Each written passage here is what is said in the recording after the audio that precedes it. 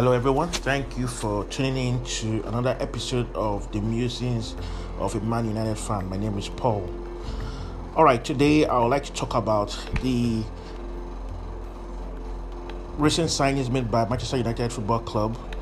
Good news for all Man United fans. Jadon Sancho finally is a Man United player.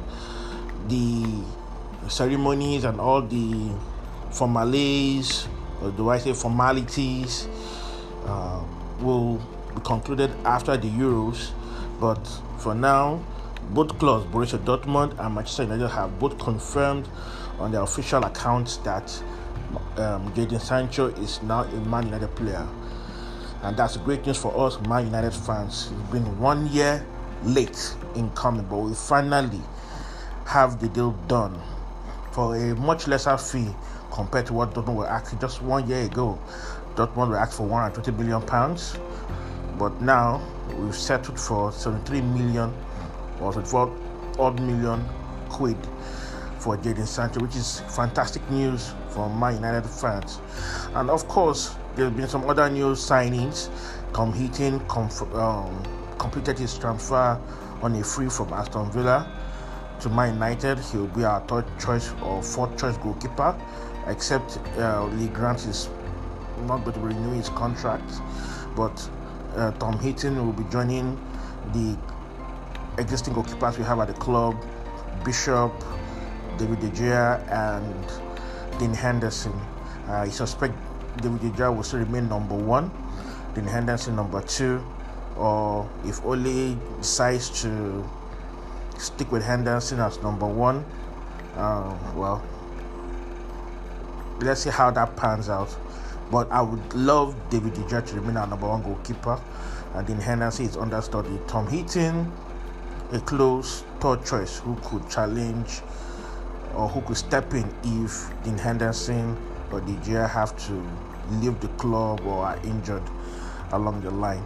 So Tom Heaton will be here for 2 years with an option of an extension. He's 35 years old, so but goalkeepers can, as long as they are in top shape, they can hang around for quite some time. So I don't think it's a bad signing. So for a couple of years now, one good thing about Man United is that we've been very good at having goalkeepers, backup keepers. It's one thing Fergie struggled with for some time after Schmeichel left the club. We had some goalkeepers who really didn't cut it. Massimo Taibi, Raymond van der Haal, this Australian goalkeeper, I've forgotten his name now, and then Fabian Barthez was okay for a while. For 2-3 years he did okay. He did very well, but he was error prone too once in a while. One mistake too many, and Alex Fergie went for Tim Howard to challenge Fabian Barthez, who later left the club. Was too good to be sitting on the bench, and I had to leave the club.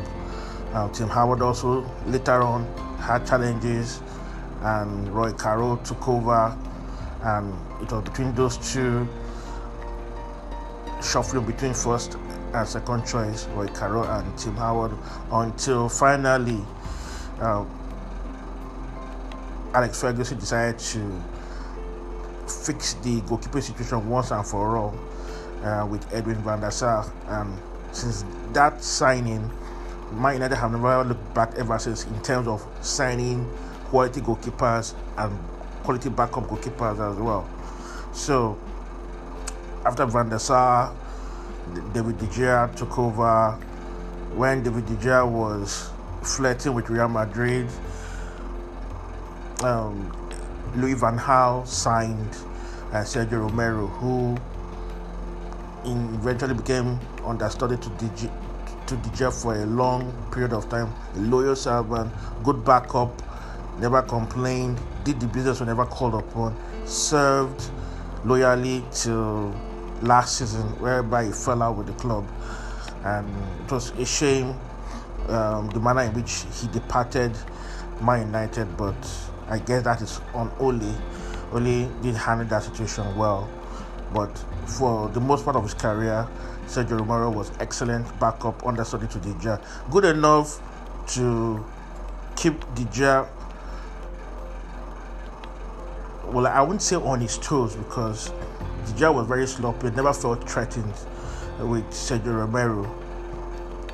But he was a good understudy to keep De Gea honest. Okay, Dean Henderson's arrival at Man United last season really removed De Gea's sloppiness from his game. De Gea for a year or 2 or 3 years was shaky. He made 1 or 2 errors that other goalkeepers would have been sanctioned for, would have been removed. Massimo Taibi made similar mistakes with De Gea, balls spilling out of their grasp and entering the net, were mistakes Taibi made, and Fergie cut him loose immediately. After a couple of games, I sent him back to Italy.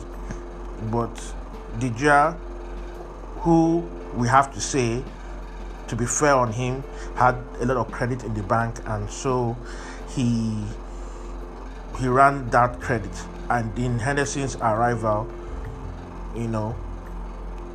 on a permanent basis, because he was out on loan to Sheffield United for about 2 years, where he learned the trade, cut his teeth, learned the ropes, and had a fantastic season with Sheffield United 2 seasons ago, and so came back highly rated, and the English press went on overdrive, trying to push the agenda for Dean Henderson to become Man United's number 1.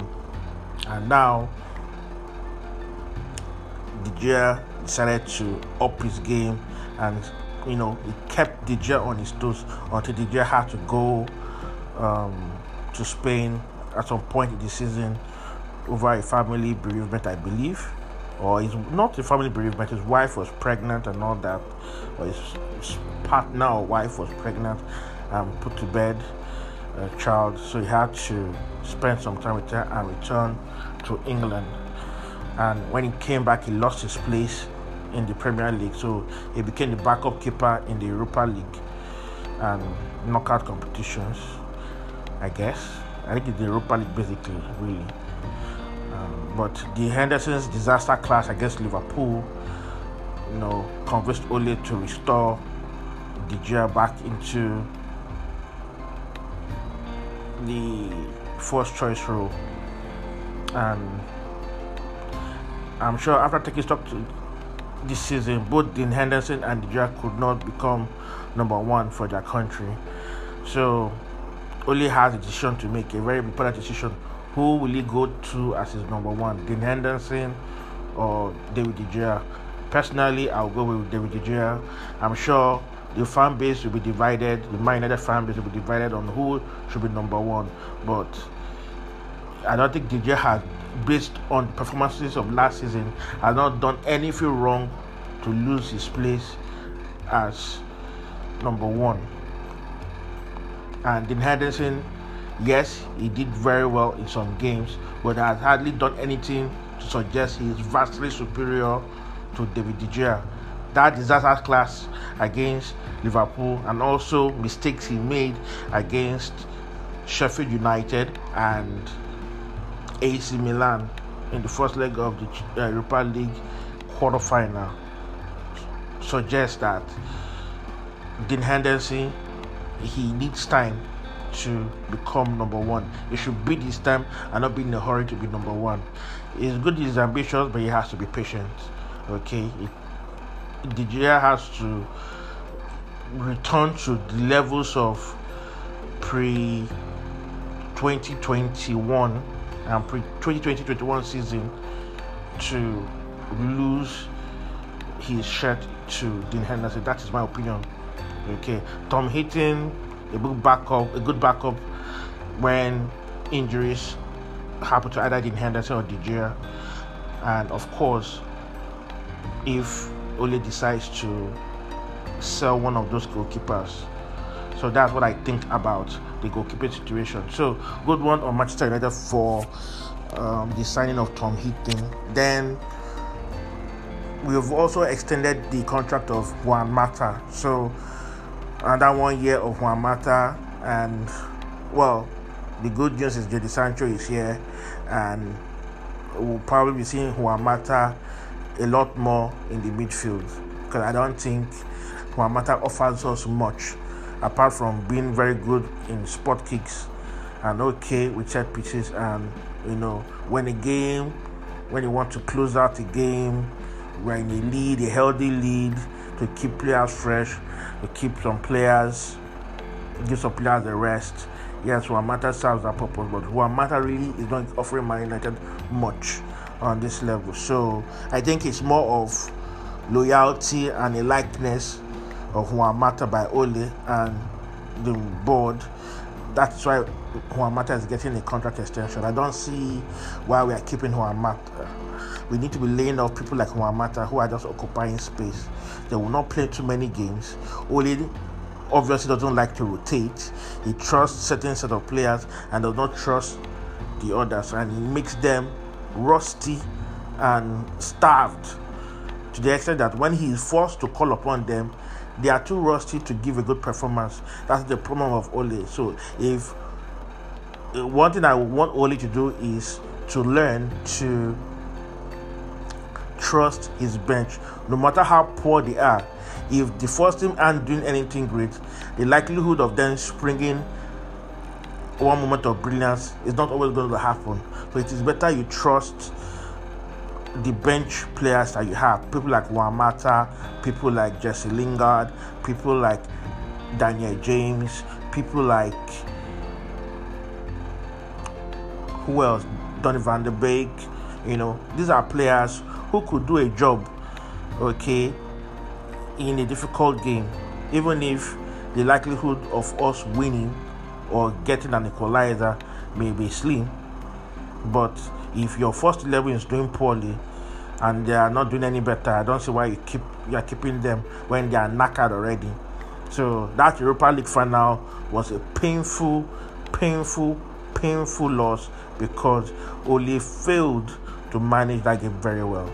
I don't think the Villarreal substitutes or even their first 11 was vastly superior to the Man United first 11. But those are players who could do a job for their manager, and the manager trusted them to do the job or to get the job done. Ole, on the other hand, could not bring Juan Mata on time, could not bring Daniel James on time, couldn't bring off Rashford. He couldn't bring in Donny van de Beek. Come on, Donny van de Beek.